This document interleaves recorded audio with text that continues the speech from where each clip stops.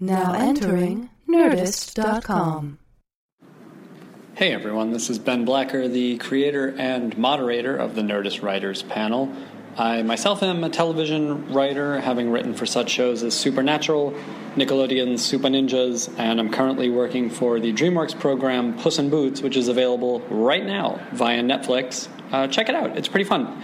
I am also the co-creator of the Thrilling Adventure Hour, a stage show in the style of old-time radio that is available as a podcast here on the Nerdist Network. For information about the Thrilling Adventure Hour, go to thrillingadventurehour.com. So excited about today's very special episode, and I have a lot of people to thank for helping me to put it together. This is indeed the Friends Room Reunion Part 1. We're really going to look at a couple of pivotal rooms, the writers of which have gone on to create shows, to run shows, to be key parts in other people's shows in their rooms. And I thought it would be interesting to kind of find out where these people came from and how the rooms worked. So here's part 1 of the Friends reunion. We're calling it part 1 because while the 4 people who participated in it jumped right in, they also were kind enough to introduce me to a whole bunch of other Friends writers. So we're going to be convening at some point with a bunch of the other Friends writers and talking about some of the later seasons. In this episode, we focus more on the early seasons. Coming up on these room reunion shows, we'll also be talking to key members of the Mutant Enemy rooms. That's Buffy the Vampire Slayer, Angel, Firefly, all those Joss Whedon shows, a lot of his collaborators, and we had a great time doing that as well. That'll be up in a couple of weeks. In the meantime, I need to thank my musical pals who were so kind to pitch in on this. I asked them, would you mind covering the Friends theme song? And all of them got me some really cool stuff. But right at the top, you'll hear Rhett Miller of the old 97s and of himself, a fantastic musician, one of my favorites, and a great guy who sent me a cover of the Friends theme. And at the end of the show, you'll be hearing our old pal Sara Watkins with our old pal Kate Micucci. Kate used to do the theme song for Nerdist Writers Panel, and Sara, of course, appeared on our big 100th episode, as well as being a good friend of the show. And they also turned in a really fun, silly version of the theme. But I hope you enjoy those, and I hope you enjoy the podcast. If you do, as always, please leave a review on iTunes. It's incredibly helpful to me. Like us on Facebook, facebook.com/NerdistWritersPanel, and follow me on Twitter @Ben Blacker. Now, here's Rhett. 2, 3, 4. So no one told you life was gonna be this way. Your job's a joke, you broke, your love life's DOA. It's like you're always stuck in second gear when it hasn't been your day, your week, your month, or even your year. But I'll be there for you when the rain starts to pour. I'll be there for you like I've been there before. I'll be there for you 'cause you're there for me too.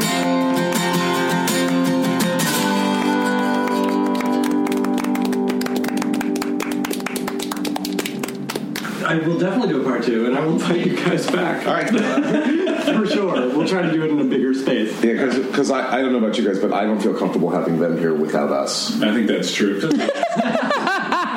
Yeah, especially Astra. So I was saying before we started rolling, and I would love to hear about this.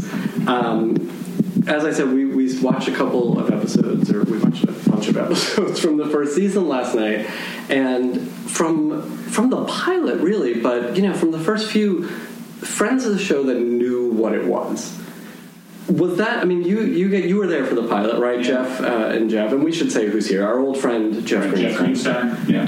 Alexa Young, Jeff Strauss, and Adam Chase. So you guys were here you were there from the pilot. Adam, were you there from the pilot? Or I was there from episode 1. Okay, and you were there from... Me too.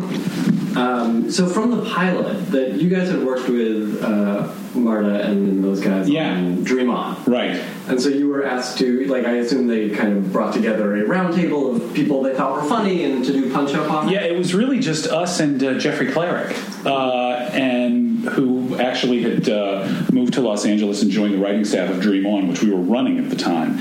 And so, yeah, we were running. Again, correct me if I'm wrong on this. Yeah, we were running Dream On after we took Marta. Oh, let me rewind the tape. Marta and David gave Jeff and I our first job. I mean, we'd done a couple of outside writing assignments before that, and then got an actual staff job on. Right. So we were staffed on Dream On and rose from like staff writer to showrunner, supervising producer, showrunner, I think. Yeah. By the end of the fourth season, when they left to go on their Warner Brothers deal, and we stayed. They still consulted on the show and still very present on the show. And so when they actually had two pilots the year of Friends. One was on Fox called Reality Check, which I think is primarily remembered as an early Hilary Swank credit. And she was the cool girl. The friend girlfriend possibility for the main character who was too nerdy to have her. Right, and that was a single camera half hour, so that was like kind of sexy. It was going to be single camera. And then it was their first, after they had done Family Album, but this was the multi-camera show.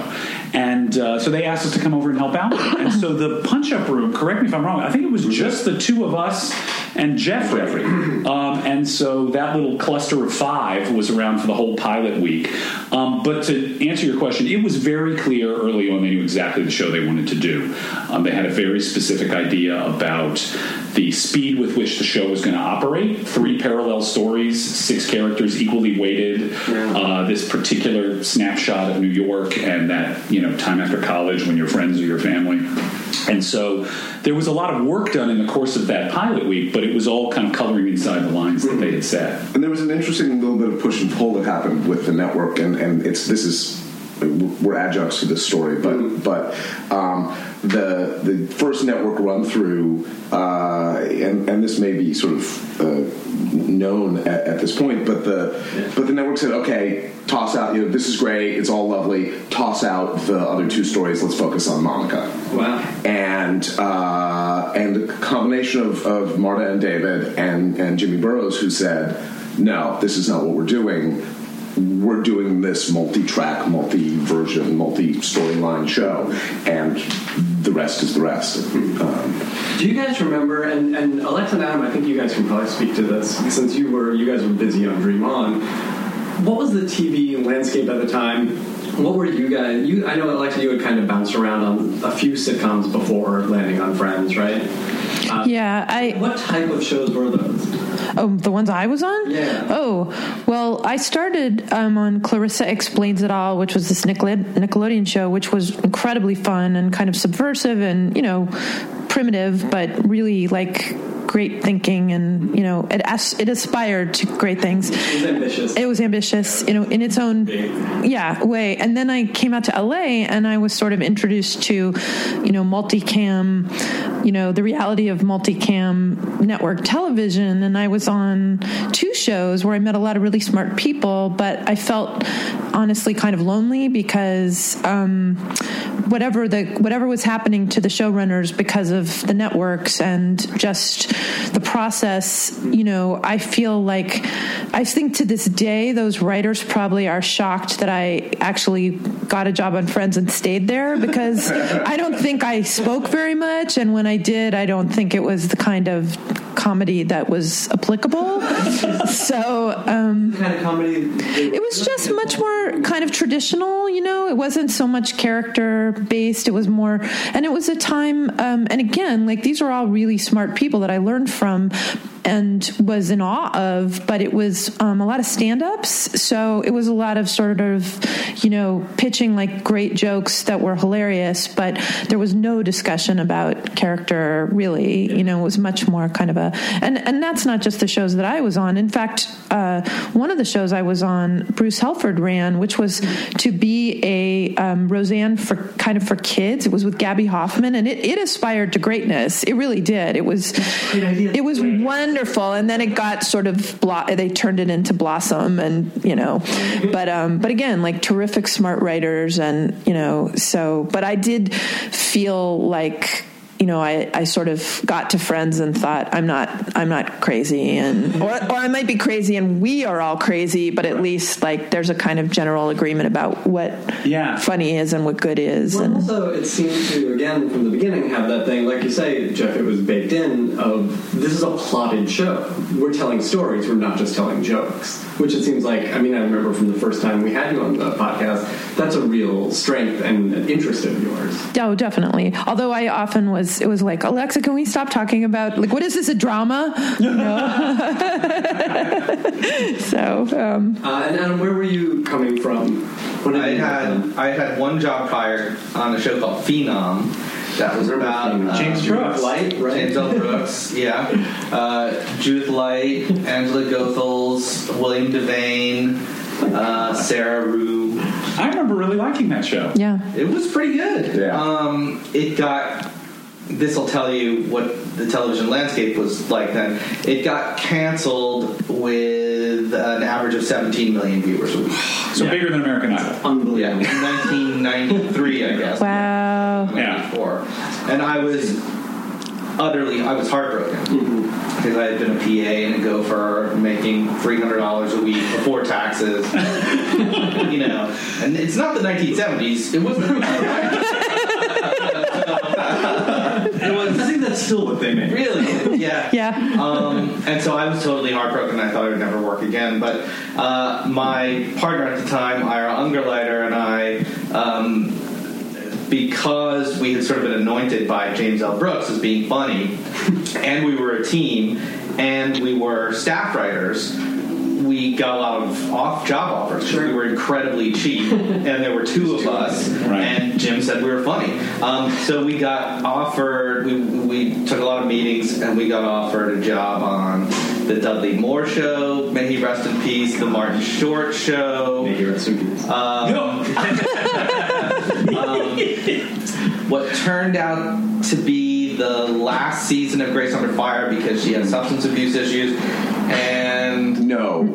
I'm sorry you have to find out this way. I guess that was it, and then the show called Friends, and we were really close to taking the Martin Short Show because he was a friend of Dick Blasucci, who was an SCTV writer who ran Phenom, and he had come and visited Dick in the room a number of times, and he was so nice and so funny, and he remembered our names, and this is not that long after Three Amigos and stuff. I mean, he's still a huge star, but he was a huge star then, and he was so nice and so funny. We're like, that show's going to run forever. And then we got the interview on Friends, and they offered us the job, and it was like, well, the characters are the same, like exactly our age, so why don't we do that one? And all three other shows disappeared within 6 weeks, and Friends became a crazy rock show. That's wild. I'm glad you brought up the interview because I wanted to kind of dig into that. If you guys can remember, Strauss and Greenstein, you guys were kind of grandfathered into this. But do you guys remember the interview? Yeah, the interview. The interview is really, it's a performance. It's how do you play off of one another. It's not necessarily coming in with 10 story ideas for somebody else's show. It's like sort of trying to show your potential employers what you're going to be like in the room.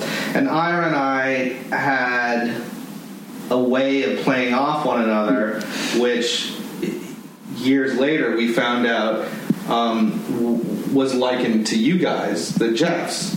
That Marta and David thought we had a sort of interplay that was not unlike you guys, and they liked that because we could build on one another, and that's what you need in a room. It's not just joke, unconnected joke, unconnected joke, unconnected idea. It's like somebody says something, somebody builds on that first thing or changes it, and then takes it in another direction, and then that becomes a Jenga tower of plot and comedy rather than just all these sort of disparate ideas. It makes a lot of sense. Alexa, what do you remember about that interview? Well, I knew who David and Marta were because I had done a lot of theater in New York, and so I knew their theater work. And at one point, we even shared a theatrical agent. But so I had been really tracking them in Hollywood, and actually had really loved Family Album the year before, and had been submitted for it and rejected. But then I was on these two shows and hadn't had a chance to write a new spec. And so when Friends came along, I knew, like, I was like in my bones, like, I must be part of this. And have you read the pilot? Yes, I read a stack of pilots. You do every... Right. Well, I remember I was miserable and broke, and I took myself to some really bad kind of place, like spa in Palm Springs, but like one where it was probably like staph infection city from the, like, the waters. But like, it was not a classy place. And but I was doing my best to feel like a person. But anyway, I read the whole pile, and I took copious notes on all of them in my type A way. And I got to Friends, and I was like,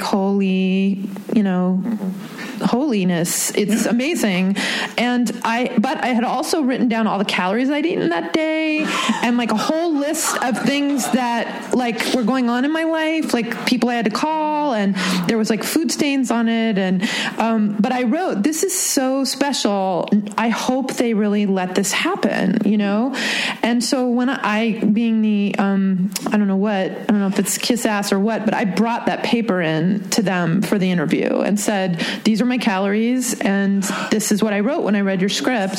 So but they had also responded really well to a play I'd written that was very much in the tone of Friends, so we sort of instantly clicked. And I just to comment on that, because having been through staffing with Marta and David on Dream On for a handful of years, and then going through this process, one of the things that happens more on Friends, or happened more on Friends than did in any room that I've ever been in, even though it happens some, is that sharing of personal data. The personal stories. I mean, every room has its exposure of personal detail, but a lot of rooms that I've been in subsequently, when I wasn't running them, it's a lot more sort of onto the joke. What's the funny thing? Sure. And on Friends, in particular, there was a lot of talking about like what's going on in your life right now, and I think it was ultimately mined a lot, and that was there on Dream On as well. But something that Kauffman and Crane clearly wanted to feed into the show were people who would talk about the calories that they'd eaten that day. Like, that's a big deal. Yeah, sure. Well, I mean, there's something too, and I think you guys both mentioned this when you were first on the podcast 3 years ago, that you were all the age of the characters on the show. Yeah, I was older. Well, it's funny. I was 30. I was 30. Old 30. It's funny because this is going to sound really absurd, but there were kind of 3 micro generations in the room, because Marta and David were a little older than Jeff and Alexa and me, and then Adam and Ira and Jeff and Mike were a little younger than that. And so there was, every once in a while, I remember there was a point where, if you remember this episode, there was a story where Joey's trying to pick a stage name, because he thinks Joey Tribbiani is too ethnic. And so we all started pitching funny stage names, and someone said, like Joey Stalin, which ended up in the show, right? And of course, Joey has no idea who Joseph Stalin is. So I remember one of us, again, I never know between Jeff and me who pitches a joke, we're like, Joey Heatherton. And the young half of the room goes silent. Right. And I realized that Joey Heatherton was a break point. It was a dividing line. If you were over 30, at that point, you knew who Joey Heatherton was. And if you were under 30, that didn't mean anything to you. That's really fun. I remember, just to build on this also, because there were, I'm sort of from another time anyway, so that creates some interesting dynamics. And also I'm a theater person. And so David, once somebody mentioned Gwen Verdon, and there was a whole sort of who's that from the staff, and so we all were, Marta and David, and some of us were appalled, but then it became this thing where anytime there would be like a reference reference of somebody from, like further back.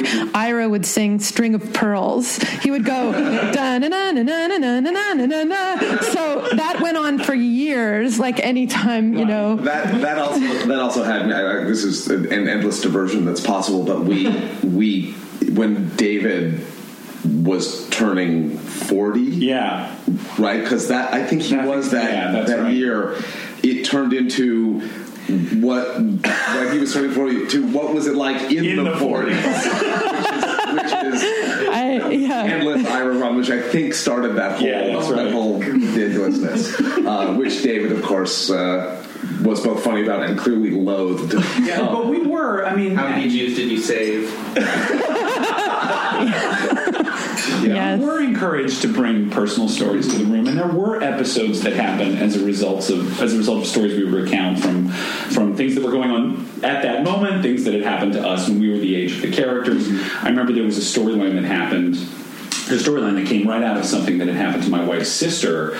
She was a rock musician of some renown, and she found that at the Hard Rock Cafe in Las Vegas, there had been a woman going around claiming to be her and running up charges on her credit card. And the thing that my wife's sister found so galling was that this girl was having a much better life than she was. And, of course, that turned into the one with fake Monica, where Monica discovers this woman running up her credit card and has the exact same response. Why is she taking classes at the new school?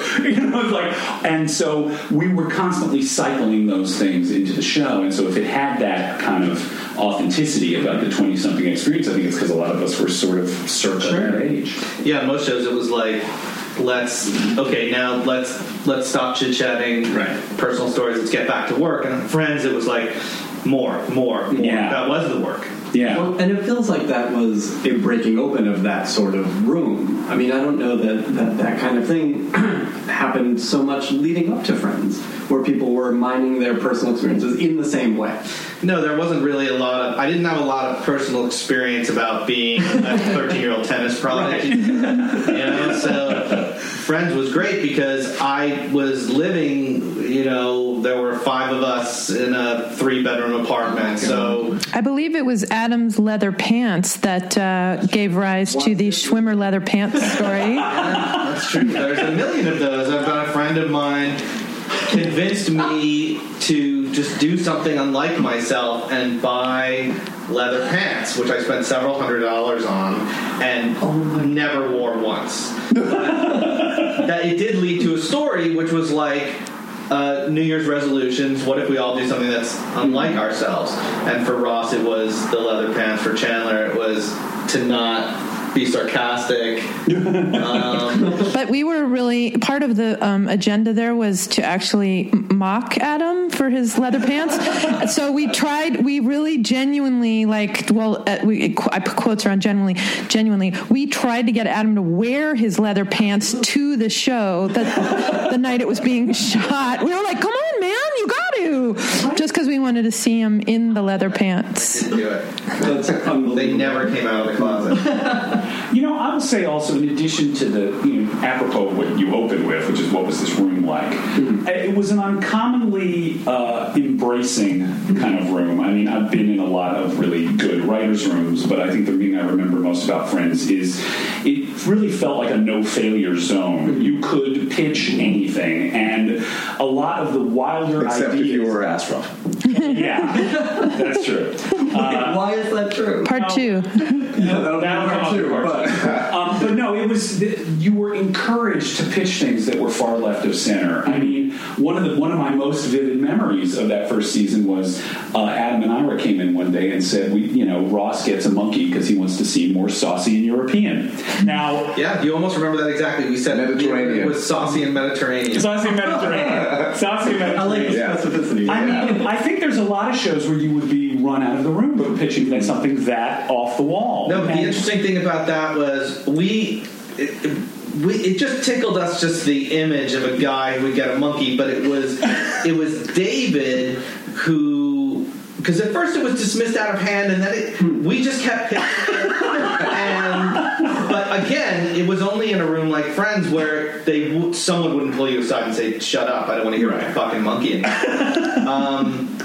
But I think it was Jeffrey Clarick on a weekend and David who came up with the idea of anthropomorphizing the monkey and making the monkey a stand-in for a girlfriend, a roommate, a best friend. And that was what made the monkey worth doing. Just a joke of a guy getting a monkey, while kind of funny, wasn't the thing. The thing was to like put Ross in all these different relationships. Yeah, it came out of a conversation that we had in the room because I got really irritated by the idea. And I said, there's the thing is, if we do, I mean, we can't think Jeff about was a this. biology major. Yeah, I was a biology major. Keep going. Animals. I'm like, because the animal bullshit on television is ridiculous, and like if we're cutting to the monkey for freaking reaction shots, ha ha ha, the monkey is giggling or he's putting his finger up, like forget it, because monkeys are awful. Monkeys are awful. They're like little people. So we can't. And I mean this is like they throw shit at things and they I remember this. And they're not fun. They're complicated. It's like having a little person. And that so I went on this tirade, right? And David went away for the weekend and came back having had that conversation with Jeffrey and went, well, that's like having a girlfriend. So let's do that. Yeah. And it was like. It was not Bing Bang Bang, but it was really funny to see that happen. But of course, the more anti Jeff became, the more Ira and I dug our heels in, because we were like 23, so we were like, this is just funny. This guy's getting heated. Again, what was so unique was that they let us argue that much. Right. Never been on a show where they let the arguments go on so long. And the hours on that show were legendary. Yeah. I've never worked on a show like that before. 10 o'clock was an early night, truly. Well, we would, back when Howard Stern was on terrestrial radio, I would listen to Howard Stern on WXRK here in Los Angeles on my way in, and there were nights where I would listen to him on my way home. Right. We had 24-hour days, and there were a number of them. And it was because I think, and again, I think maybe we took this to the other rooms that we have run since then. David was democratic to a fault. Yeah. David and Marta wanted to make sure that we did not go forward with anything that anyone felt was phony or uncomfortable or hackneyed or had somebody else had done already. And so they would let those... I mean, I shut the room down once. More than once. I shut the room down because there was a joke that referred to like kind of this incestuous... What Joey and Monica were kind of giving the impression that God, I'm going to get this completely wrong. There was a joke that referred to like an incestuous couple as cocktails in Appalachia, and I shut the fucking room down because I said that's a hackneyed comedic reference, and this probably raged on for an hour. I thought that Paolo being a Latin lover was a cliche, and so there was a brief moment. Do you remember this where Paolo was an Eskimo? Yes, he was a hot Eskimo. That's not a cliche. I think I might have pitched that. Yeah, I kind of remember that. One of all is there was, and we actually ended up doing this was.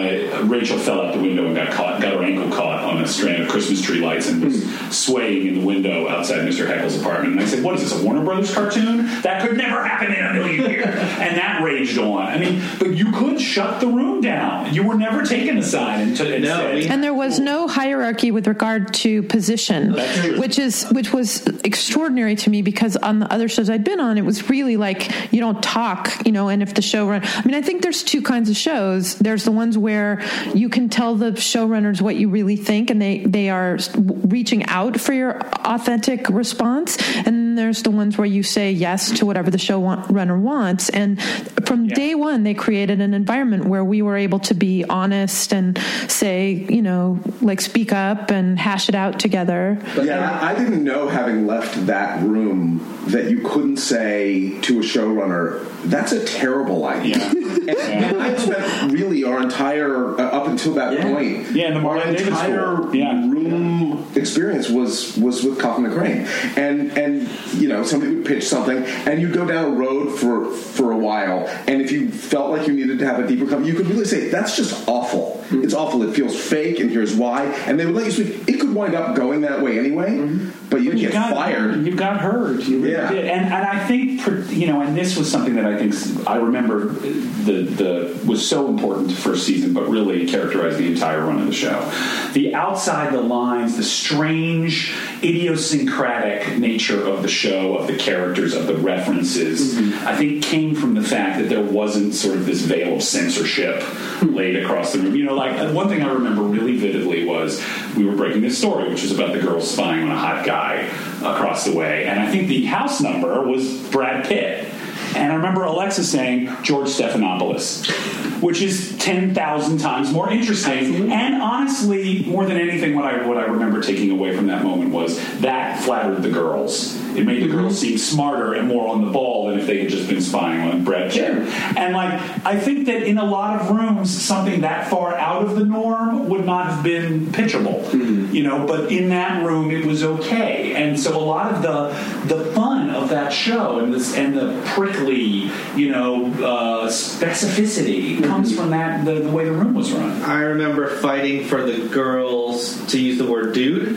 Really? Yeah, because girls started to do that in the 90s. Yeah. Dude, what are you doing? And Marta and David were like, nobody talks like that, but they let us try it, and it worked, and it's a little tiny detail, but it was one of those things that added authenticity.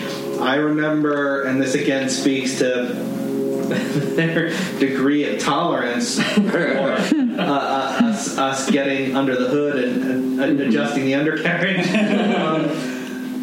I remember this is probably second season, but the first time Smelly Cat came up, and I pitched the title, and Phoebe references it. She doesn't sing the song the first time you hear about it. And Lisa said the line, and she said, blah, blah, blah, Smelly Cat. And I went up to David between takes, and I said, no, it has to be Smelly Cat. I'm 24. We're in front of 400 people. It's a very tense situation. It's still early days on the show.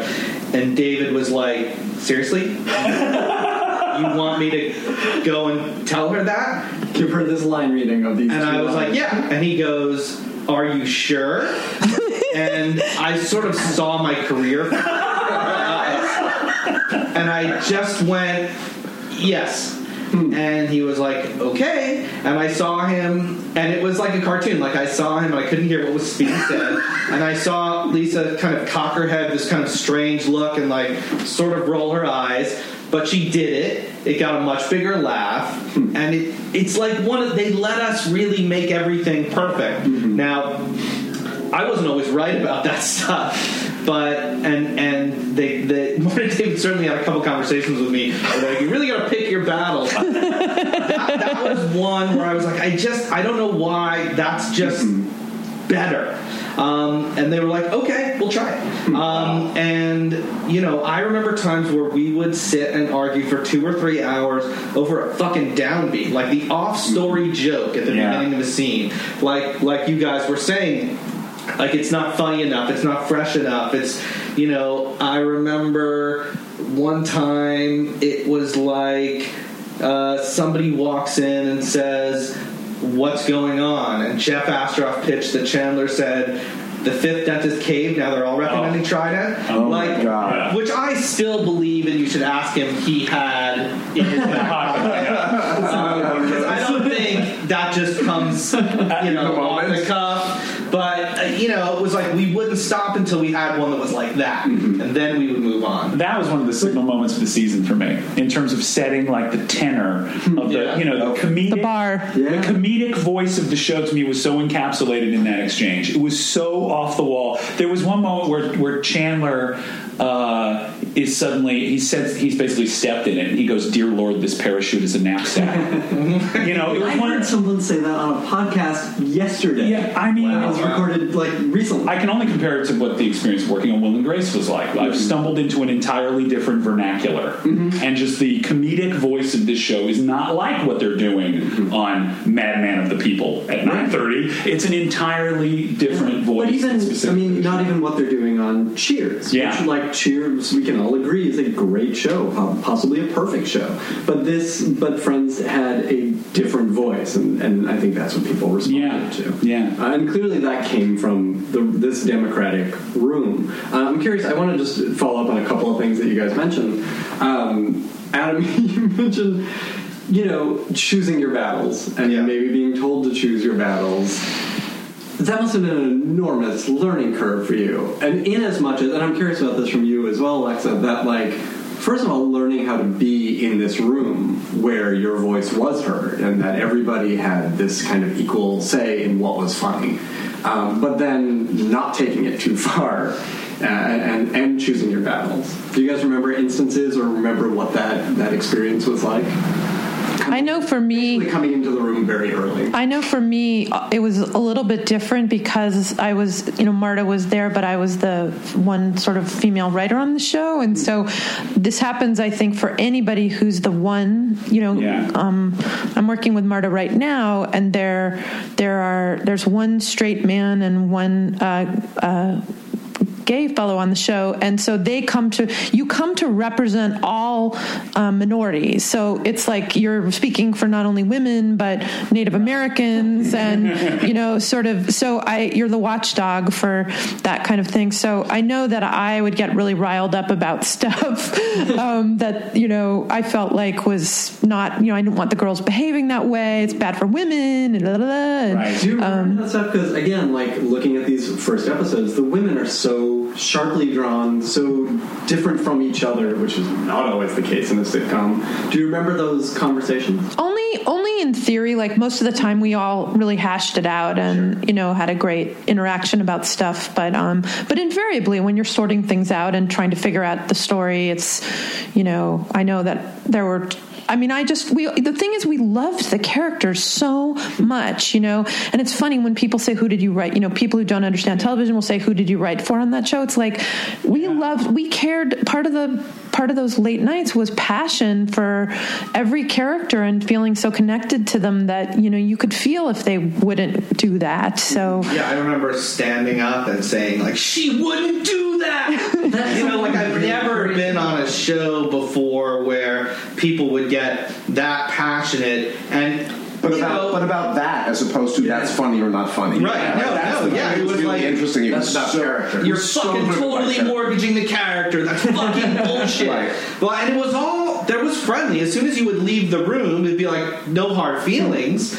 But it was fucking intense. Yeah. Really intense. We argued about Chandler and Monica getting together for 3 years.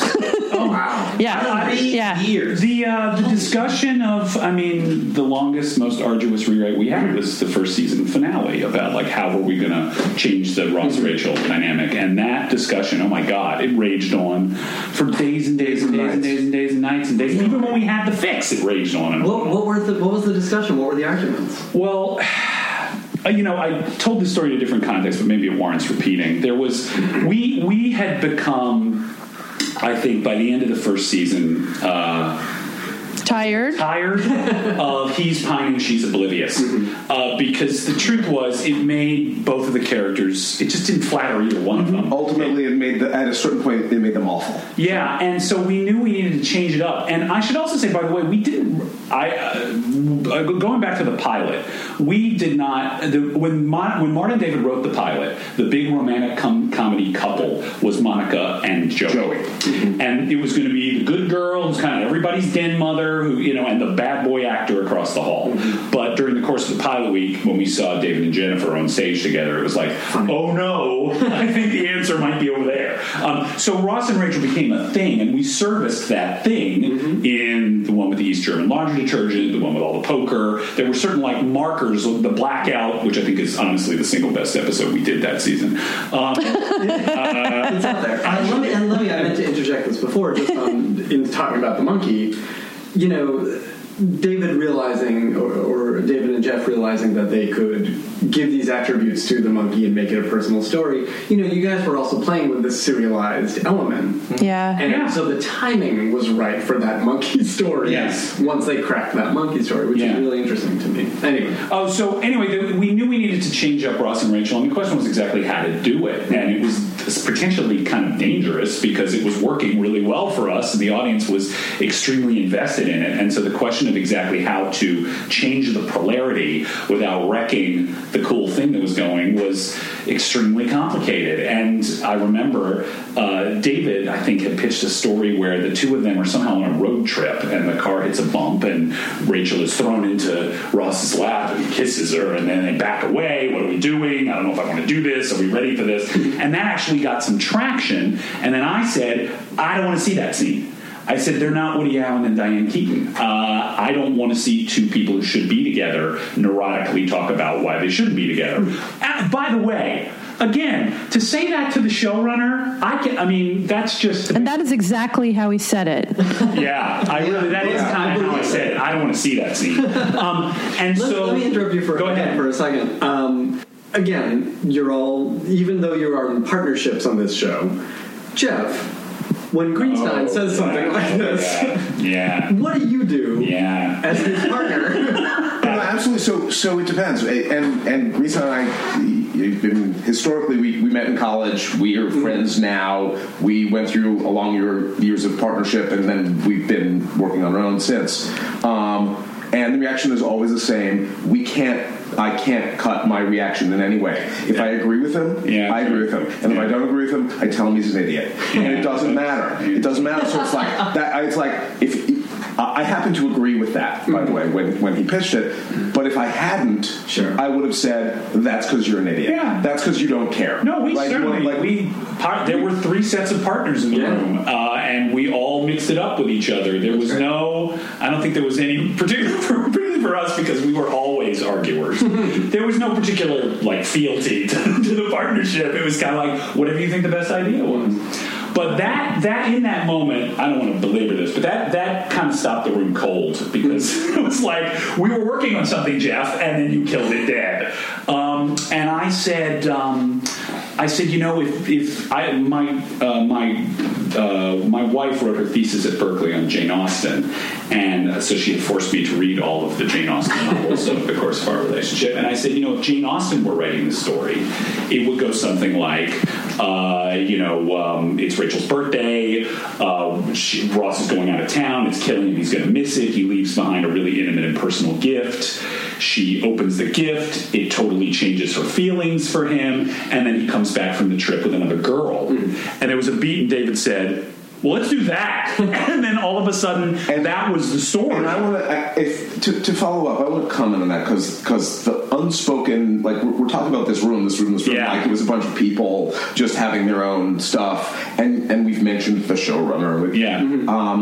There's in terms of managing that kind of democracy, and yet having a tremendous compass. You could run these conversations till 4 a.m. and wind up with nothing, but we didn't do that. So I just have to acknowledge they were not in love with their own ideas. To the exclusion of everybody else. And I think there are a lot of showrunners who are, and you're really there just to sort of reflect their glory and validate their choices. And I never felt that was the case. If there was something they felt very strongly about, every once in a while you would get the look, like, we're going this way. But that was very seldom. More often than not, it was like, we want to hear from everybody, and a great idea could come from any corner of the room, including the writer's assistant. And so they were, like I said, democratic to a fault. Yeah. Well, it seems like they were very much on the same page about what this show was, even as everyone was discovering it. Yeah. Absolutely. And they would have arguments too. Sure. Yeah. They would have arguments too, and I remember many times David saying, okay, can I get you to the first lily pad? Oh, yeah. Yep. Well, this was a question where, But part of what that is, and I'm working with Marta right now, so I'm getting to see it in action, but she has one of the finest, I don't know anybody who has her ability to, her radar for connecting emotionally. Completely. And what I learned from her is many things, but one of them is, you'll have a good idea and she'll say, I'm just not feeling it. Like, theoretically, this made sense, and dramaturgically it did, but it isn't really playing. Or, like, I just don't...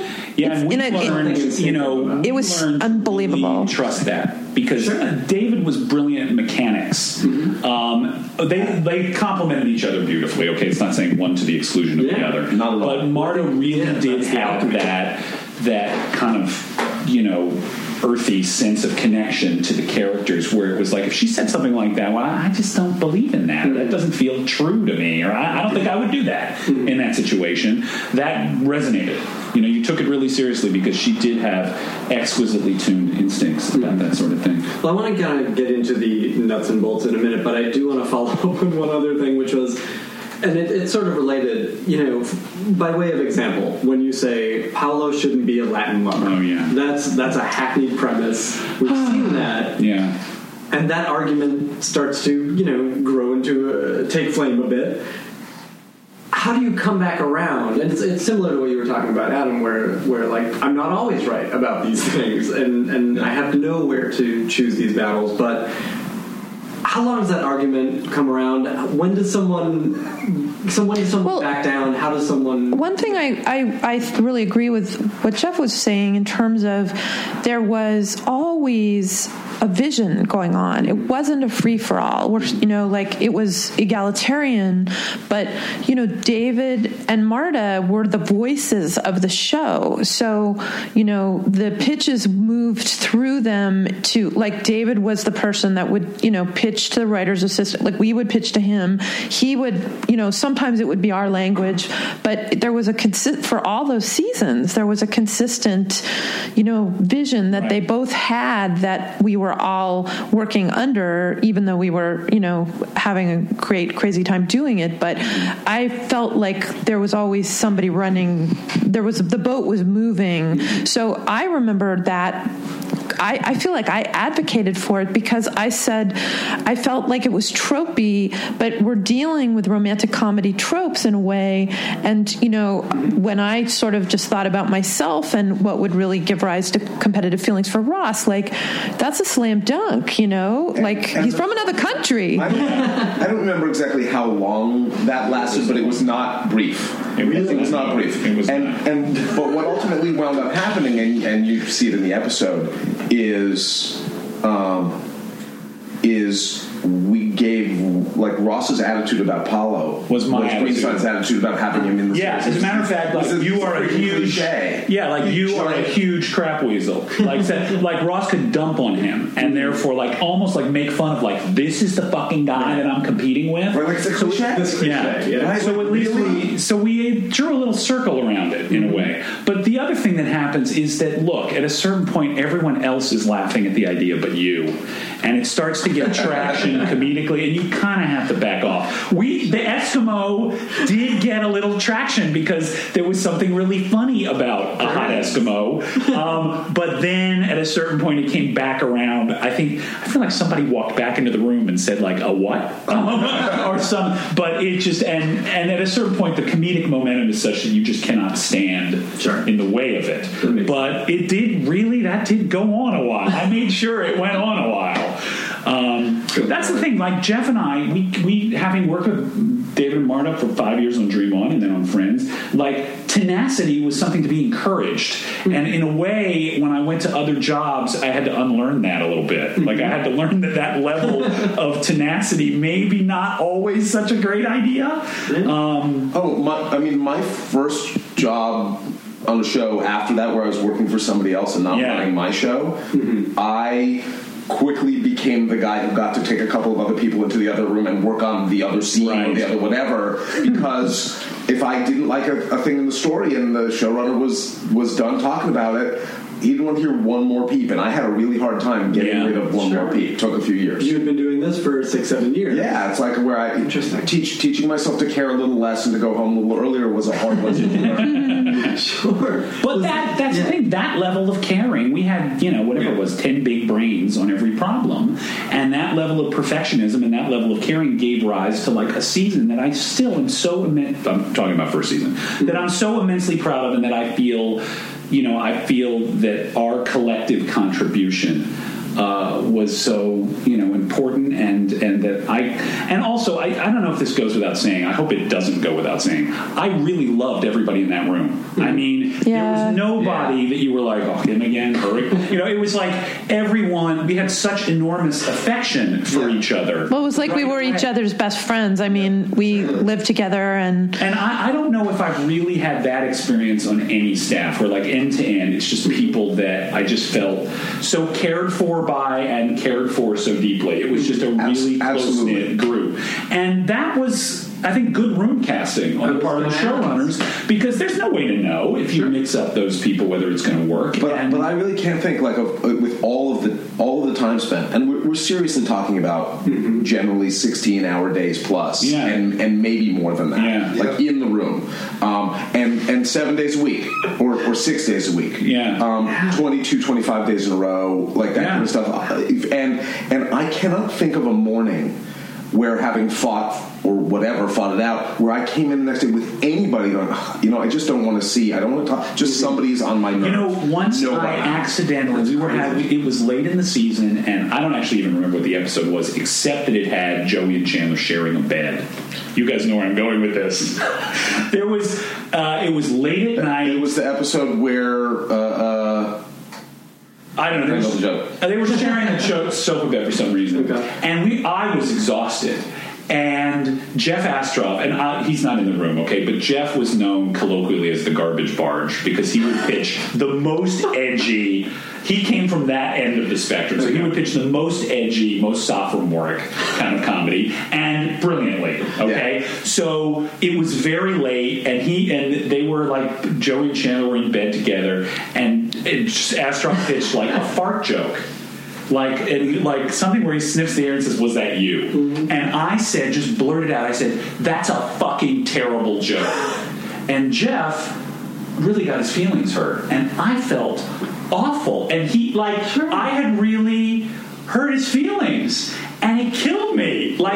I shrink from telling the story because it was so embarrassing. Like, I hurt my little brother. Mm-hmm. It was awful. I just let you forget that.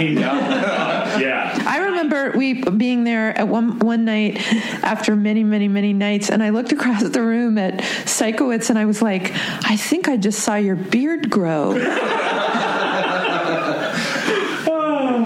But I do remember on more than a few occasions after that, Astroff asking you if that was that a fucking terrible joke? Yeah. Well, clearly, I mean, there's it's so loaded, right? Yeah. Like you're criticizing this joke. You're criticizing his idea. You're criticizing him. Oh yeah, it was terrible. It was terrible, and I apologized and re-apologized, and he made sure I kept apologizing for 3 months of the season. You probably should do one more right now. Jeff, I'm sorry. But he was right. I was completely out of line, and the moment I said it and saw that look on his face, I was just stricken. Because we never treated each other like that, and the fact that it had come out of my mouth.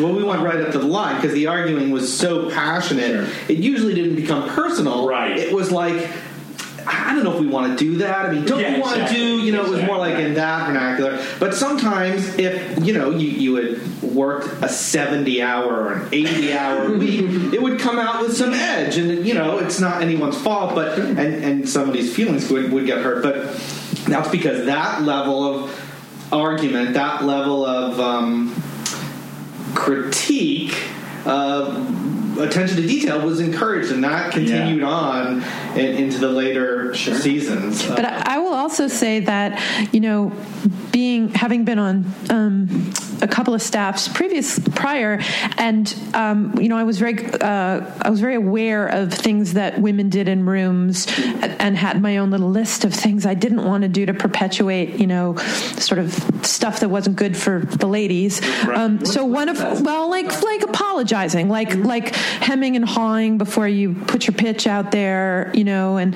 traditionally, like on the other shows I'd been on, like men didn't really question their pitches, they just put them out there. And then I got to Friends, scenes where, despite this passionate arguing, it was like, okay, this is the worst piece of shit idea you're gonna hear all day. Not this, but so all the men were like, it was a self-deprecating, charming group of men. It was delightful. So it was sort of like, well, I guess I should probably do it too then, since they're doing it. But it was a really like lovely group of men. Well, it seems like, again, it's good room casting, right? It's from the beginning, there was this mutual respect. I don't know. Well, I'll just say it. Statute of limitations is passing all this stuff. I think Bill Lawrence has talked about how it didn't work out for him on the show. Yeah, on and I'll tell you, I don't think that was any fault of Bill's. I really don't. I think it was that his arrival in February of that year, or January, or whatever, it just changed the chemistry of a room that up to that point was working. And apropos of what Alexa just said, it was one more bit of boy energy in a room that had a fuckload of boy energy, and it just changed the room. It wasn't something he was doing or not doing. It's just that we were the team. And so it was all of a sudden like, who are you? That's all it was. It just, that room coalesced so quickly, and we became this little fighting force so quickly that it was kind of like, I would argue, and interestingly, because Marta and I met with Bill when he pitched the first stories that, like, when he came to take an outside assignment, just to talk on this, and there was no writer we met with during that entire year who wasn't already on staff, right, before or after, who we would have considered bringing on. Like Bill, he got it. He did. He came in. He pitched the characters. He pitched the show. He's a talented writer. He got the vibe, like all of those things. And I totally agree with what Jeff's saying on the front, which is like we had no idea that it was going to shift things, but it was like this tiny little drop of a little extra in one direction, and that, if anything, it was like that. Well, it's there's this club, right? Yeah, we really were. That was the thing, is I should say, we did not know that this was going to become a pop culture juggernaut, right. Okay? We were just making, apropos of what Adam said at the start, we were just making the little show that was about us. Mm-hmm. The show did not test well. It was in a hammock time slot, so we were protected. We were between Mad About You we were between Mad About You and Seinfeld. Yeah. Mm-hmm. And so we thought we'd get a shot, but we didn't know. The network believed in Madman of the People more than they believed in us. They gave them the 9:30 slot. We didn't know this was going to turn into a phenomenon. We were just making the little show we wanted to make. And then it took hold. And then it felt like something that was really special. And then it gathered momentum. And then audiences started to embrace it. And then it went to the number one show in the country. And I don't think we will never have that experience again. I was looking at the numbers last night. It was like 23 million by episode 7. Yeah, maybe? And then it went to, when they moved this from 8:30 to 9:30, it was like rocket fuel. And it just went to another level. And all of a sudden it was the show that everyone was talking about. And it was on magazine covers. And yet it was still the thing that the 10 of us kind of... I remember going somewhere on a vacation between the first and the second season, and I came back to LAX, and the cast was on every magazine cover. And my thought wasn't, wow, the show seems to have really taken off. It was, boy, some editors are going to get in trouble. Like, I didn't get it. I was so... You're so inside it. I'm so inside it and never been associated with anything so successful, so I didn't get that when something becomes a phenomenon, it's supposed to be on every magazine cover. I was just like, these editors are not talking about it. Right, exactly. They should check in with each other. Yeah. We, during the only reason we did not stick around for second season is Jeff and I were only loaned out to Warner Brothers for 1 year. We had a deal at Universal, and so we wrote a pilot during that season, Partners, which we wrote over the Christmas break, not the show from 2012. We wrote a pilot. Jeff, it's well. I know. That got picked up by the Fox network, and so we went off to run our own show. But I remember, I don't know if you guys have heard this story, but I remember shortly after we started work on Partners, there was the Waterman Pen ad. Yeah. And there was this ad for Waterman Pens that had the staff of Friends, and we weren't in it. And it broke my heart. It broke my heart. Because at the time, second season hadn't come on yet. And I was looking at that and going, well, she wasn't there. He wasn't there. And it was like, I felt like I had like kind of been bounced out of the club. It was heartbreaking. Like because I really did still feel, I remember coming back to visit you guys. TV comedy is a harsh mistress. It is a harsh mistress. And the show, I don't think, again, the show had moved from a smaller soundstage to the big soundstage that it was in for seasons 2 through infinity. And the audiences were bigger, and the laughs were bigger, and the excitement was bigger. And like we had kind of missed that a little bit. Like we got to take the initial rocket ship ride, but like it turned into like a fucking rock concert. Yeah, sure. Maybe did we get up to 500 people in the audience? It was a big, big audience, and people wanted to see the show so badly that there would be an entire other audience on another stage watching on closed circuit TV. Because the tapings were so legendarily long. Usually tapings nowadays go like I'm on Mom, which is on CBS. Hey, Jeff directs some of them, and we do a lot of pre-shooting, and our tapings go 3 hours max. Usually 2.5 hours. Friends tapings would go 8 hours because we would do so much rewriting between takes. And so much coverage, 6 characters, and so much coverage and so much rewriting, and the tapings would maybe go 8 hours, and people would stay, and the few people who would leave, we'd get filled in from people who were watching in close. People would pass out and fall into the aisles. There were people to replace them with. That's actually something that has been tough for me because when I'm on shows, and I've been on dramas as well as comedies in the last couple of years, so I want to pitch when like a joke doesn't work or a line doesn't work, or if they flub something, because a lot of times flubbing something means it's too hard to say. And I remember my first job after Friends was actually a Zwick Herskovitz show, and I would be on the set pitching, and I remember Ed saying, "You don't know, we trust the language here, we trust the jokes." And it was like, okay, oh really? Well, I don't know, so even on a show like that, which had this very natural feel, right, where like you would think. Yeah. But I was just like, well, she's stumbling, so can I simplify it for her? And it's like, no, she's an actress. She can say it again. And it's different. Obviously, if there's a live audience, it's a whole different ball game. But I do want to talk about that. Let's just very briefly, go from kind of the beginning to the end of any example episode. Yeah. How I won't say where do the ideas come from, but I imagine you're all pitching ideas. How does one take hold and start to become an episode? Well, because we're with you guys, we should probably try to talk about something that happened in the first season, which is the hardest to remember. But anything you remember is helpful. It was... when I think about, Adam was talking about the crazy hours on the show, it was like putting a Swiss watch together, because with 3 parallel stories and 6 characters to service and sometimes guest stars and stories that had to fit into the same time sequence, it was very, very complicated, and you want to also give all 6 of them something interesting to do, and you want to kind of mix it up every week, and so it was the hardest show in terms of story development of any show I've ever worked on, because something I remember, you go to a run through and oh my god, the C story doesn't work, and now we need a whole new C story that fits into that. It was tremendously difficult. So you would break the individual storylines for an episode and we'd get them up on a board, and then we'd go as we did everything. When we were there first season, we did everything collaboratively. There were no other rooms. It was always that way, and we would break the 3 stories separately. We would break the A story, which is typically the one that had the most emotional content, and then the B story was slightly less meaty, and then the C story was just a comic runner. But we would break them separately. We put all the beats on the board, and then we would A, B, and C it. We put certain beats together, this is the cold open, this is the A scene, this is the B scene, but we can combine the first and the second beat from the A story and the B story into the... Right, and are there enough group scenes in the story where they can check in? But the scenes were really fleshed out. We really broke the scenes.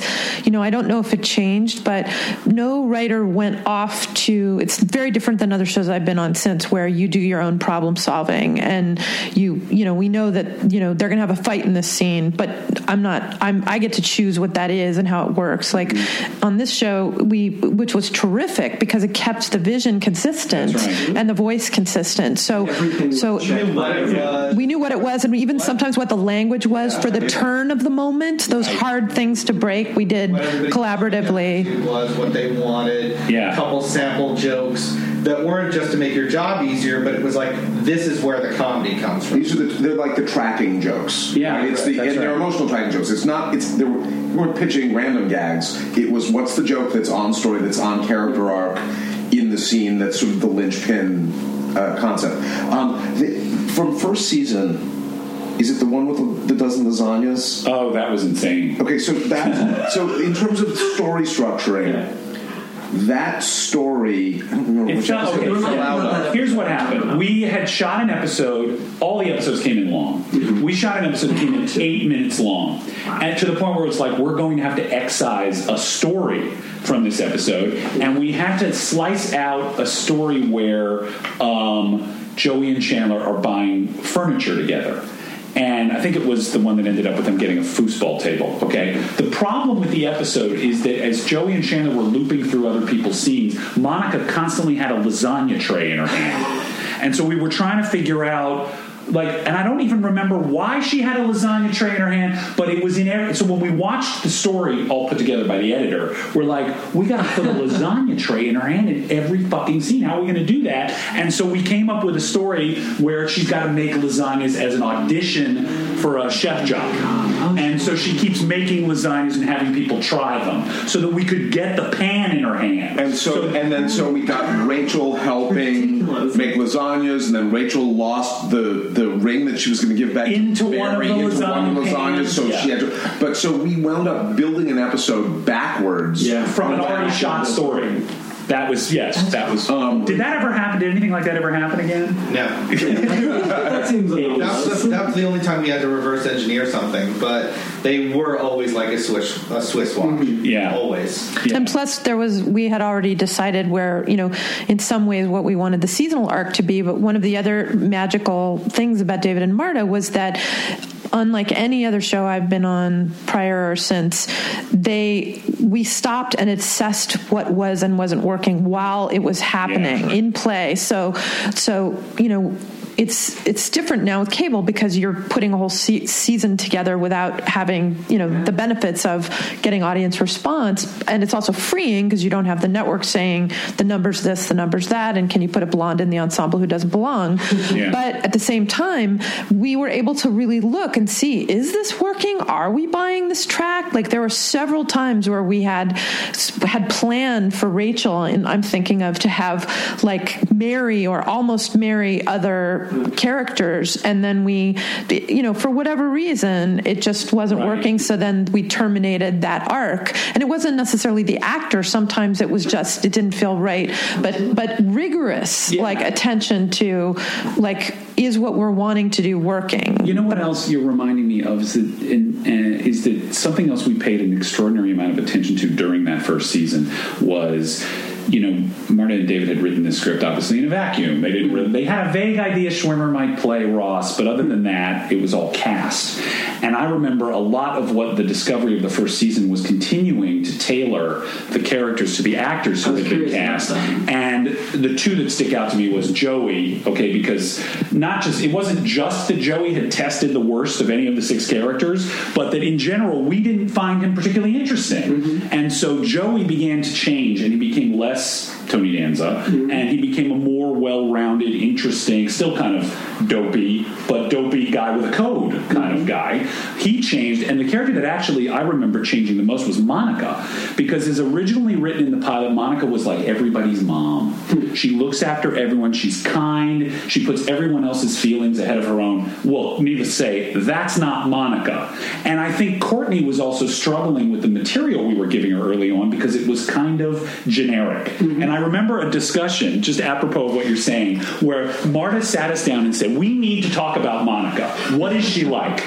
And I remember, because at that point Monica had been doing the setup line, she would always ask us questions. We called her the Inquisitor. Yeah, and so we would, and I remember somebody saying, well, she's inquisitive. Right. She asked a lot of questions. She does seem to want to know. And so we would have these discussions every once in a while about, like, how are we adequately, limning these characters and defining them. And I remember that one of the pivotal moments in the terms of the evolution of Monica was one of our C stories had blown up for whatever reason, and we were there, and it was really late, and we just came up with a story, which is just a Rachel Monica story about how Monica's a bad how Rachel's a sloppy roommate.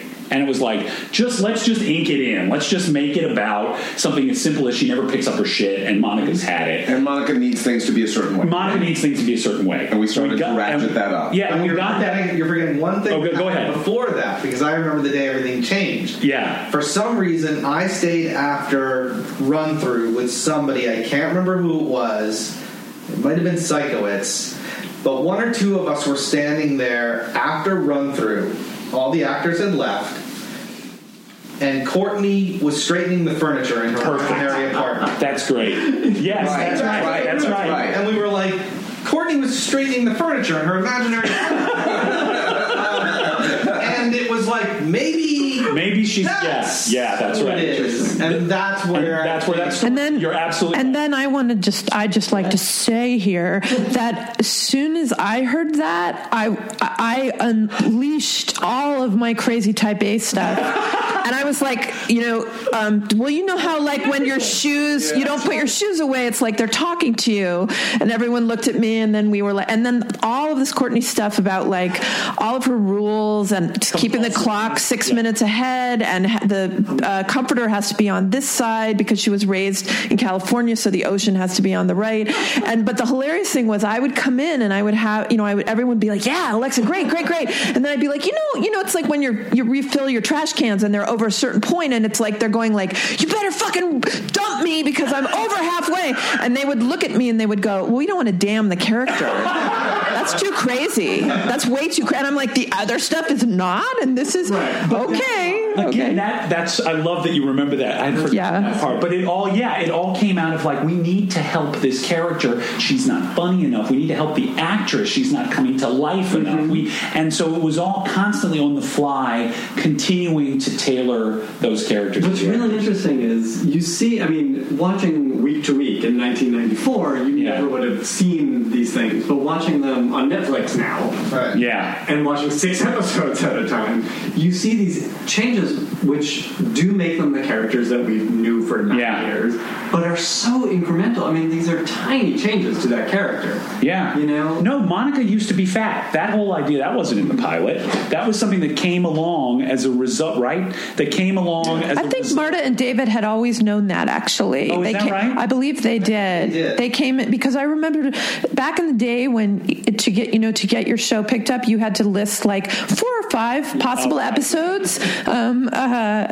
So I remember one of them was about her history having been heavy. They had so much going in. I remember they even had the planetarium.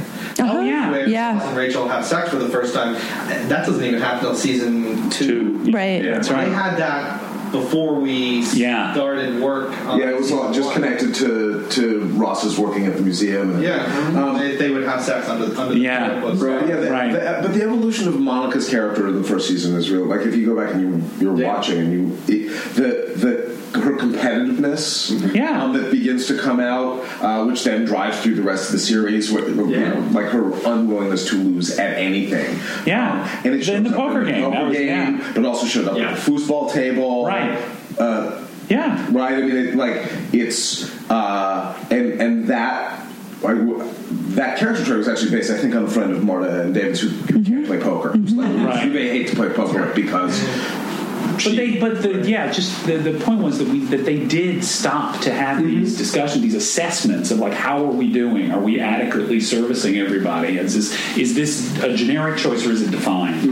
And we did that quite a lot. And it feels like those adjustments, again, which are so small but feel so big because you're working on such a small scale,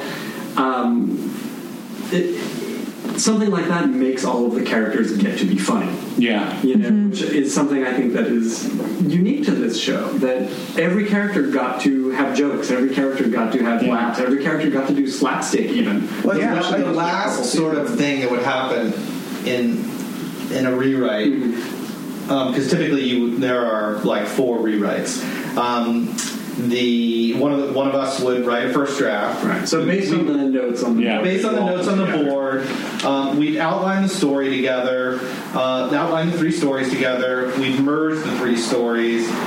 You'd write an outline. You'd get notes from Marta and David, and then you'd go off and write a first draft. Then the group would rewrite that first draft, and that would go to table. So that was rewrite 1. Then the actors would read it, and we'd rewrite. As a group, that was rewrite 2. How extensive was that post-table rewrite? Huge. They were always huge. I mean, not always, but for the most part, they were. And they were huge, not because the network was giving us notes, but like all great shows, because we were our harshest critics. And you're seeing these things said out loud and what works. And an interesting. You could say like, I just really want to hear that. Like, and that was something, again, I had to learn, like, to let go. But you would choose your moments where, like, I'm telling you, my friend Tony says, how's that working out for you? I'm telling you, that's going to work on Joanne. Like, that he would be that concerned if you would like the thing he cooked. Right. The pigs in the blanket. Pigs in the blanket, whatever it is. Like, becoming, like, his core was loyalty. And if we write lines that speak to that, that's going to work well for us. And so Marta and David were great about, okay, we'll hear it. I'm not hearing it, but we'll hear it. And then if he would crush it, it would stay in, and they didn't. Right. They had no ego about it. Right. But I think also one of the reasons that, besides perfectionism, that level of rewriting went on is in many ways it had to. And one of the reasons I think that it had, to achieve the levels, is that arguably Friends is the lowest concept successful show in history of TV. Like there's no lead. There's no serious high concept element at all. You can argue that pitch this show. No. Argue that Will and Grace is in the same family, right? There's a lot of even total gay best friend. You can only say gay best friend. But there's a concept. It's a love story where they can never be together. It actually had more of a hook than Friends. Yeah. Which, if you think of the title, it might as well be called People. Yeah. Right. Humans. And it had but we were fighting with that level of concept. The only thing that was in there was the time of your life where your friends or your family. Yeah. That was the only thing. But again, that's what single people are. Like from the time you read it, and so because of that, we had to dig down into character and story on a weekly basis and the lives of these people.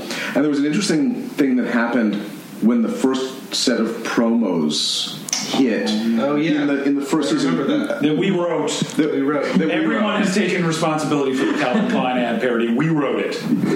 Yeah, it's true. The first season. You're on record. The underwear ad. In case we're not giving enough credit for that series. But it was actually my wife was on a plane flight from Northern California to Southern California, and for some reason she got into conversation with this woman in her 20s, and the promos had just hit, and she landed and she said, Mindy, my wife said, this show's going to be a hit. And I said, really? How do you know? She said, I was sitting with this person and mentioned the show, and she said, oh yeah, I've seen a promo for that show. That show is so my life. From a 30-second promo, people were already there. And it wasn't like people hanging out. It was stuff like the Calvin Klein ad. It was just who the characters were that were already coming through. But the thing is, I was really glad to see that when I think it was New York Magazine did a recap of it's been 20 years since Friends. It was not well reviewed. Mm-hmm. Nobody rated this show. There were a couple of people who liked it, but I remember when the initial round of reviews came out after the pilot, we were like, "Ooh, geez!" Like it took a while. And I remember the Blackout as like when the game started to change, where people started to. And Blackout, of course, was an episode we did not want to do that the network made us do because it was Blackout night, which turned out not to be Blackout nights. Yeah, and Seinfeld refused. Everybody's doing it, and we said, "Oh, really? Is Seinfeld doing it?" I said, "Absolutely." Seinfeld didn't do it. But that's when people started to talk about it, and the ratings crept steadily northward, and it did better and better. And I remember when we made the move from 8:30 to 9:30, I think it was that Warren Littlefield and all the executives from NBC came down and served the writing staff ice cream. I believe it was breakfast. Was it breakfast? Warren made eggs. Was that what it was? Yes. I thought it was in. No, it was breakfast. Served us breakfast. Okay, let's go with that. The executive. I don't know. We'll go with that because that's what it was. Yeah, I'm going to believe you. Let's go with that. Let's ask Warren. He'll remember. And Jamie, they were both like serving food. Yeah, but they were like wearing little aprons and hats. Yep.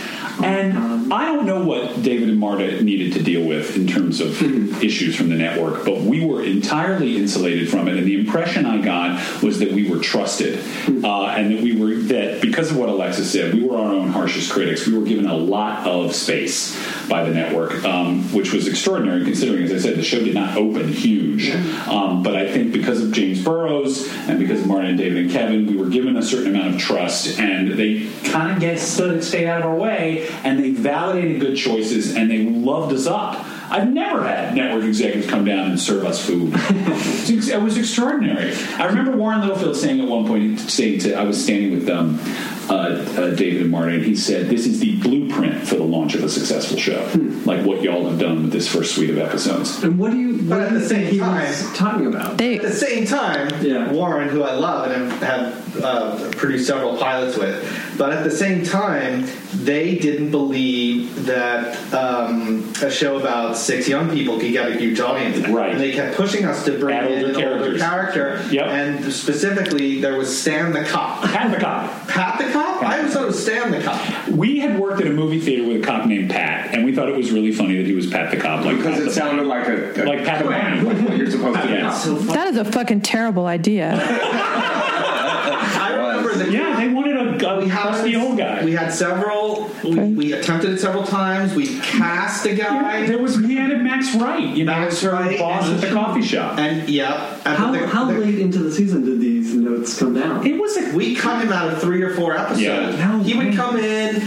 And he remembered the coffee house from when it was a diner. That's right. It was more like what's a cappuccino? Like it was those kind of jokes. Right. They were so awful. So we just cut it every time. Yeah, but they did not believe the show could cross over to older viewers, and then of course it did.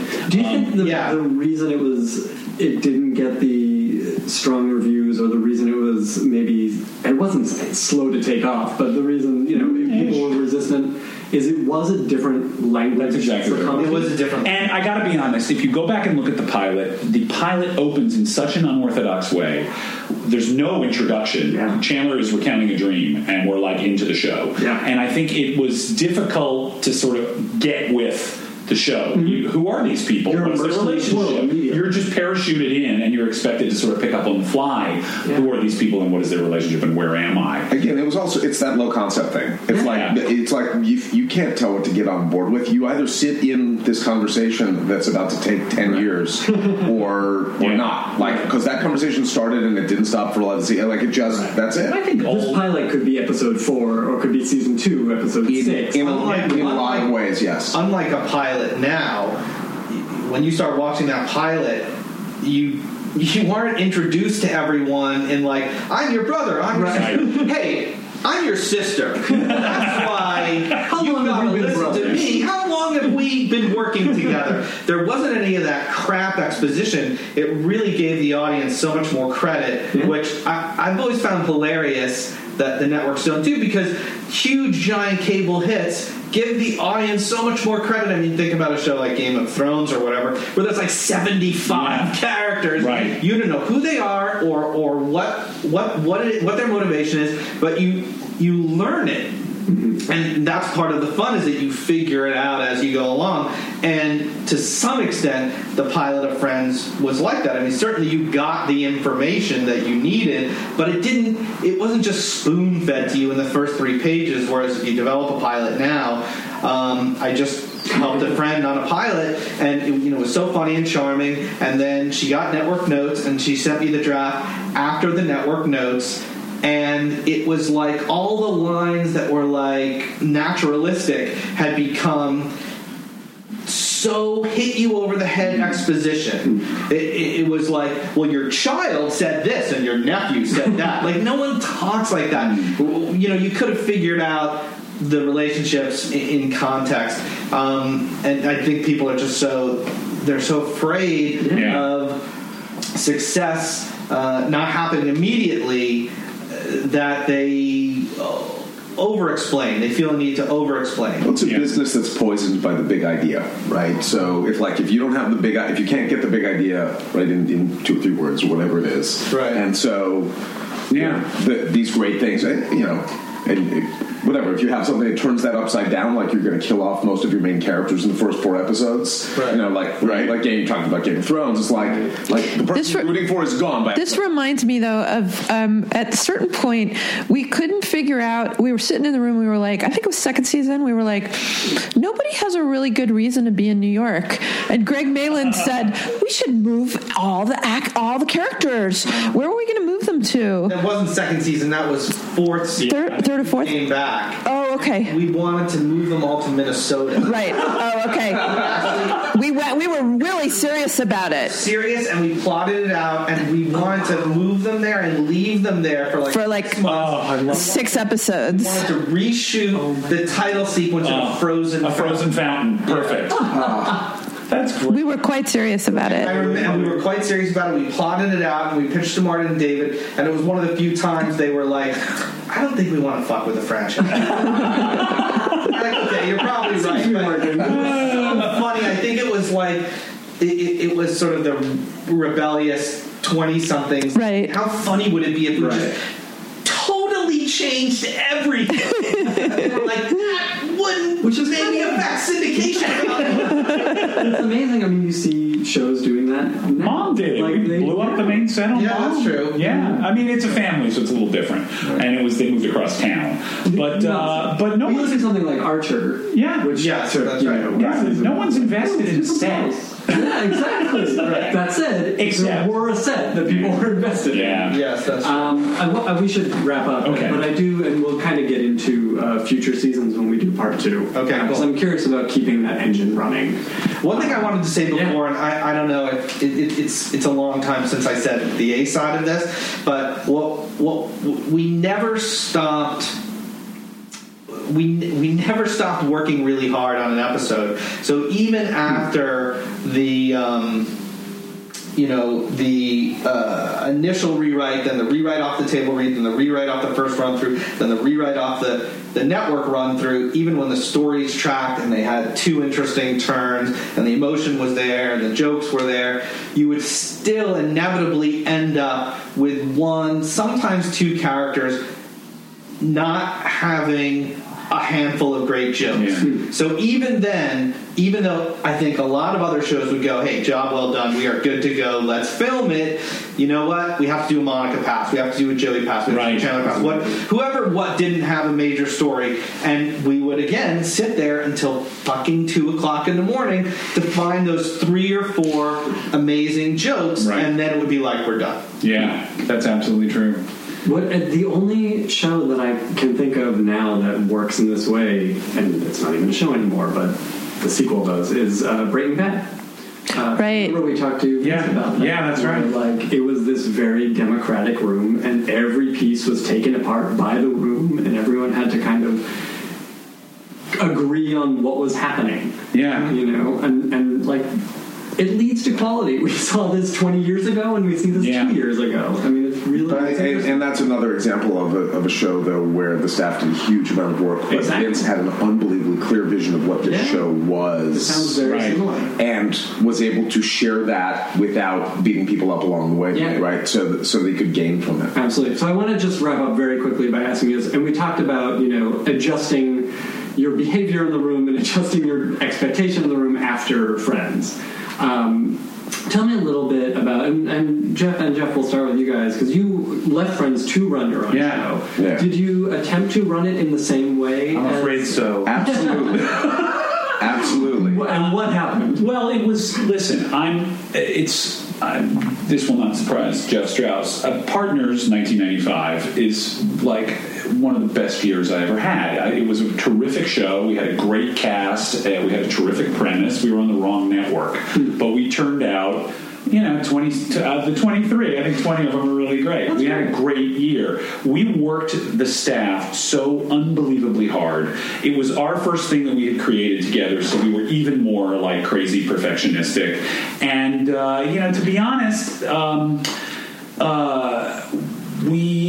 we had to, I think in terms of the arc of that season, we had more to learn about what the machine would do. And we were also, I think, we were not quite as trusted by the network as David and Marta were by NBC, and Fox got anxious very, very fast and kept urging us to kind of change up the formula in ways that were not good for the show. And I will say in relation to that, I'm not sure that we handled that well ourselves, and so it cranked up the pressure on all of that. But yes, very similarly, and episodes tended to continue to get better through the process. Mm-hmm. But we were frequently driving off the lot, having finished work while people were driving on with their morning coffee. Yeah, and I got to be honest. I was just talking about me for a moment. I was so hysterically tenacious and unwilling to do anything I had ever seen before, ever. And so the result was sometimes episodes were great, but I would exhaust everybody around me, including my partner, and a room full of really nice writers and network executives. I picked every single fight. I had no idea how to calibrate what the right fights to pick were. I completely tore the ear off one of the network executives because they had used their own version of our logo in a promo at 11:30 at night. I mean, it was things like that were just so unfortunately I took some of the wrong lessons away from the experience, and it took me a while, I think, to kind of mature a bit and be able to understand that, not, as I have said to many a novice showrunner now, even the greatest cabinet makers don't finish the back of the cabinet. We had a very interesting kind of telling night about 2/3 of the way through that season, and I agree with Jeff, by the way, that the just as an adjunct that season. We figured out the show. Mm-hmm. It got better for a show that made it 1 year and out. The last handful of episodes of that show were not only as good as the pilot, but getting better and picking up momentum. And it was really doing what a show should be doing. You guys, you're not dummies. You learned. You could have kept that show. Yeah, very easily kept that show on, and network it could have made that choice easily. But there was a point, having ground our staff hard for a long, long time, and I think it was about 35 or 40 days in a row, where we got to a really, really exhausted point in one night. We were doing a very late night rewrite, and we were looking at these people, and we said, okay, look, we need to get through this, but if you guys don't think you can make it through the night, and we didn't really mean what we were saying, then feel free to go. And nobody moved for about 30 seconds. Yeah. And then one person said, you know what? I'm really beat. I just have to go. And stood up and said, he said, I'm sorry, I'll be here in the morning, and walked out. And a split second later, one other person just ran out on his coat, just scampered out by him. So it was like, okay, if we can go, we're out. Yeah. So yeah, I mean, for all as hard a year as it was, I really did get spoiled. I got spoiled because we had the trust of a network. I got spoiled because it was this end-to-end, unbelievably lovely, brilliant writing staff. And I got spoiled because we were so incredibly validated by both the network and by the audience that showed up and turned this thing into this massive hit. And so it was a great year in a lot of ways, but it was a spoiler in a lot of ways. Yeah, we didn't know that wasn't the way it was always supposed to or going to be, or that it was, and you couldn't work harder than that. So we didn't think that it was going to be harder, right? Or that it could be. I wish. Listen, as you work partners different ways. I really wish I could have stuck around. If I could have been, if I could have had both roads at the same time. Because Partners was great, but I really wish I could have stuck around with these guys to continue to ride that wave, because it was an extraordinary show and it would have been fun to kind of stay in the game. Like the success of it aside. Oh yeah, no, because of the people. Creatively, because the people those two things alone. Whatever that we've done fine financially and creatively and whatever. It sounds like having that room. It took me a while before I got a version. Will and Grace. I got to have a version of that experience first season of Will and Grace, but that was a number of years later before I had a ride that was in any way similar. And it was just. And still a different animal. Yeah, totally different. And Alexa and Adam. So how long were you guys each with the show, and what happened afterwards? How was the coming? How was did you get the bends? What happened afterwards? Yeah, I was the longest lasting original writer. I stayed for 6 years. And I would have stayed longer, but frankly, I couldn't physically do it anymore. Really? Yeah, I mean... You were almost 30. But I had been working 80-hour weeks for 6 years, sometimes more than 80 hours. And also you get to the point where you're like... Because we did 3 stories an episode, 24 episodes a season. We were constantly throwing out stories. It wasn't the network, it was us. So it was like, I had gone through 300 Phoebe stories. And I was like, I can't think of another fucking Phoebe story. But it was an amazing, magical experience, and we didn't realize how good we had it until we left. And I've worked on lots of other shows since then, many of which I've been proud of. But I did sort of get the bends because, like Jeff was saying, Jeff Greenstein, that I had been sort of taught to be insanely tenacious, to fight to the death for something to be unfamiliar. Like, if a story even had a hint of familiarity, it's like, we're not doing that unless we're gonna, like with Paolo, acknowledge it in some way, circle it, and sort of subvert it in some way. So I was just insanely tenacious and would argue on subsequent shows, and I would just look around and be like, no one else is doing that. This is weird. I'm the only one who's arguing. Maybe I should shut up. And you just had to learn that wasn't the way most shows operated. And it wasn't that they were being lazy. It was just we were unbelievably nose to the grindstone, and also kind of worked. It was also that sort of over-caffeinated, overtired feel, even though we didn't necessarily have those characters on Friends stay up all night in lots of stories.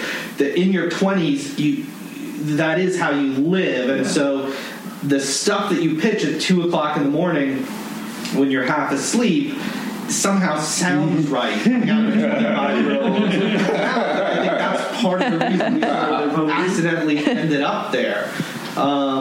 But yeah, there was just huge adjustments. And was there stuff, I mean, you guys had both run your own rooms, was there stuff that you took from that experience that you tried to imprint on future jobs? I had several showrunning jobs where I just kept people till 2 and 3 in the morning, and it took years for me to learn that, like, it worked on that show for whatever reason. People don't want to do that. Had the show become a huge hit, maybe they would be willing. I don't know, but just they didn't want to do it. That wasn't what they were used to, and it was injurious to my relationship with the writers. And it took me a long time to learn that, like, you know what, I have to do it differently. 10 has to be a late night, unless really the story's exploded and the network's demanding something different. You can't do it.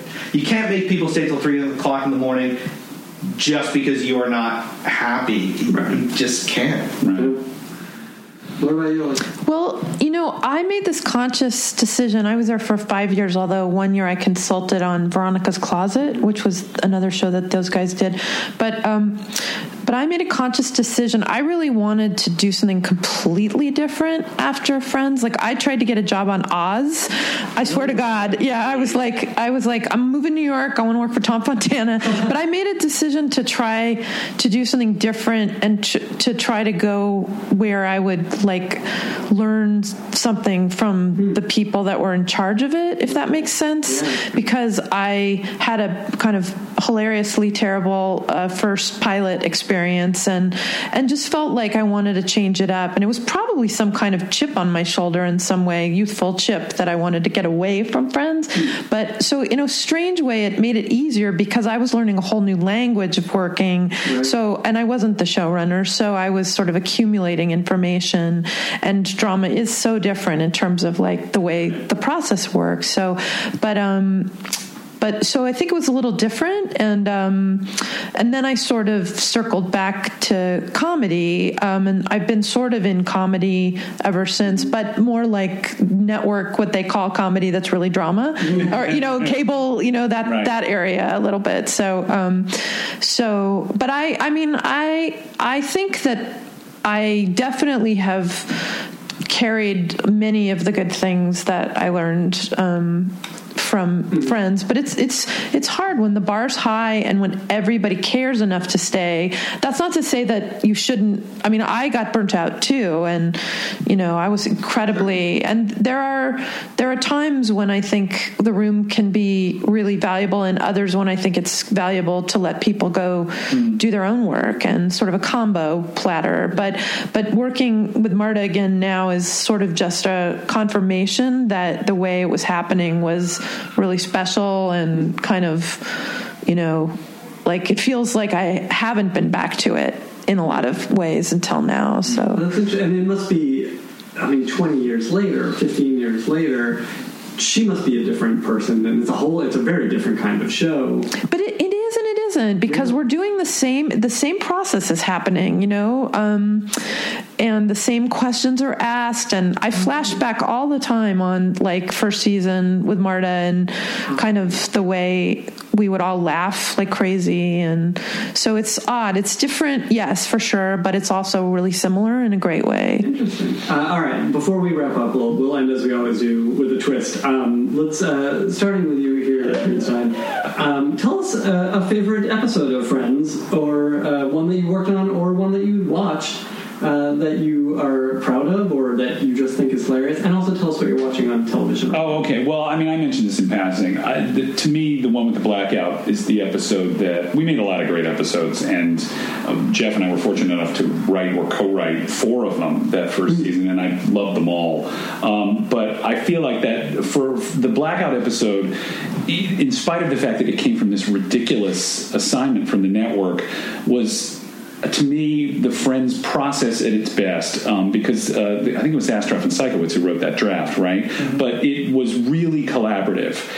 Everyone really worked that script really hard, because it was this big turn in Ross and Rachel's relationship. And so I remember a lot of lovely group rewrites on that. One of the most unforgettable times that I had was rewriting the Jill Goodacre in the ATM vestibule with it was a slightly smaller room, because I feel like some people had gone home. It was 4 of us. But writing that whole internal monologue for Chandler about, but to me, gum is perfection. I loathe myself.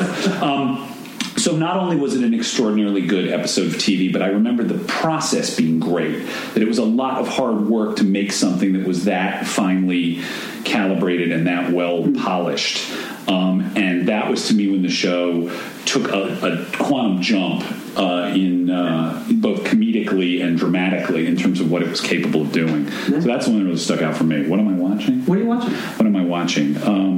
Golly, what am I? I went back and rewatched the entire run of Friday Night Lights, which I just finished watching last night, which was very edifying, and I encourage you, if you haven't seen it lately, do that again. The other thing I'm rewatching is The Thick of It. which I completely revere. So am I watching anything new? I'm not watching anything new right now. I kind of am in search of a show. So I don't have anything current to recommend. All right. Those are good answers. Yeah, but those are the two things that I've been watching. Alexa, a Friends episode? Of the entire run? Entire run, sure. Oh, well... Any that stand out, again, either from being there or just from enjoying it? I will never forget the sound of the audience in the prom video when that was... that was just one of the more thrilling things in my life ever to have heard. So it's hard for me to separate that experience, from the episode itself. But that was very special. Yeah. And are you watching television right now? Are you watching anything interesting? I feel terrible. I enjoy television. I just haven't been watching it a whole lot. I like that show where they drop off people who are naked and they have to forge huts and things and stay alive. Jeff, what is there a Friends episode that comes to mind? It is hard to pick out. an individual one. I've got to watch the entire series over and over again. I have 3 teenage children who found Friends in sequence by meeting one of them, then the other one, then the other one. So we've just finished watching the entire run for the third time in about 5 years. That's funny. But I want to point just to a moment, and it's in the same episode that Jeff singled out, though there were lots of things in the first season.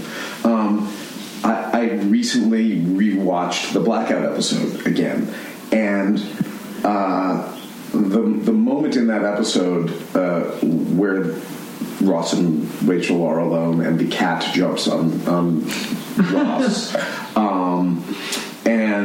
and it just brought back one of my favorite production memories, which was Jimmy Burrows saying to Schwimmer, be prepared to keep that going for a long time, that wrestling with the cat, because I'm not going to say cut until the audience stops laughing. Oh my God. It's one of the biggest laughs I've ever heard on and he did, and the length of the laugh is 4 times the length of what was on TV. But just even knowing that was possible. So I totally agree. And in a way, for me, it was the pinnacle of that process that Jeff was describing, which was Jeff and Mike had done a superb job with the first draft, but the network demands were super, super high. We wound up kind of splitting up pieces and doing some work on that and really grinding that episode through the whole process where everybody got their fingers into it. And the process of doing that episode was really, really special, I thought. And what am I watching now on television? Fargo. Oh, neat. For the second time. I'm just fascinated by it. Really, really love that work. Great job. I love that show too. Yeah, that is so good. Adam, let's ask what you're watching now first. Downton Abbey. Oh, I watch that too every night. I guess I do watch TV. Yeah. I still have Downton Abbey. Still good. I can't believe Mr. Bates is in trouble again. Wait, I didn't see it. About 6 months ago was, I guess, the last person on the face of the earth to watch Breaking Bad. I watched it all in about a month. And my God, satisfying. That is just the greatest thing I have ever seen. Yeah. I'm also currently rewatching The West Wing with my wife, who's British, who missed it. And again, that's another. And also, I'm working with Allison Janney on Mom, so it's extra fun to watch. Okay. And let's see. The weird thing is that because I've been working in comedy so long, I tend to watch much more drama. Sure. I think it's because I know how the sausage is made. Yeah. Sure. And I can guess usually, like, they're either going to do this or that. Okay, they're doing that. That means, they're going to call that back.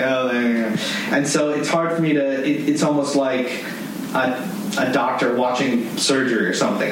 I know where the scalpel's going to go. In terms of a favorite episode, it's so hard to choose. There's so many moments. I think I'll never forget the prom video that Alexa wrote, where Rachel finds out how long Ross has had feelings for her.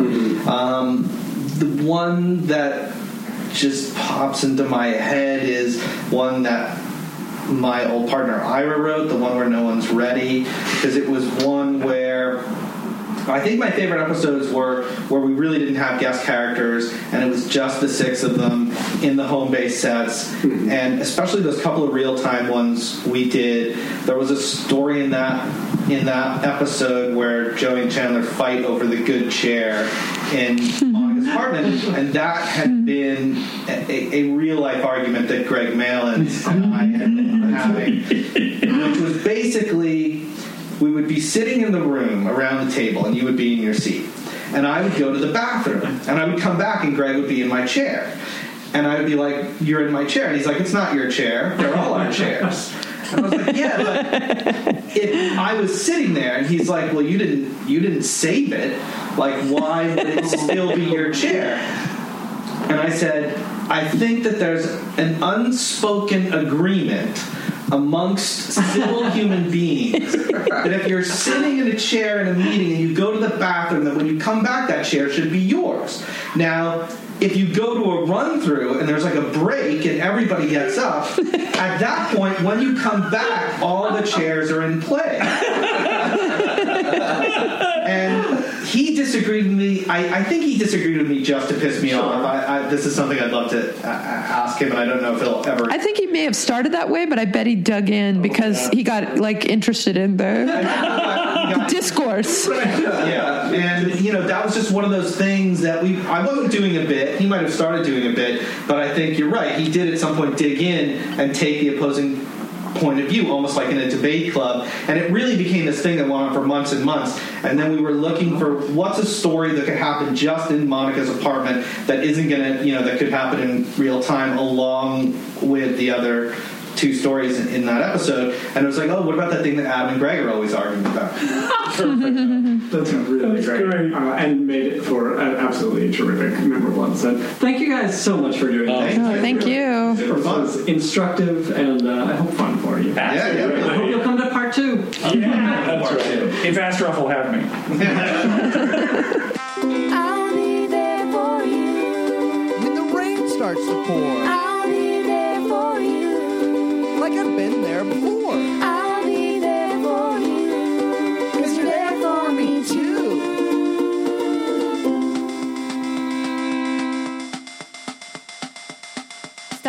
Stop the tape. Now leaving Nerdist.com.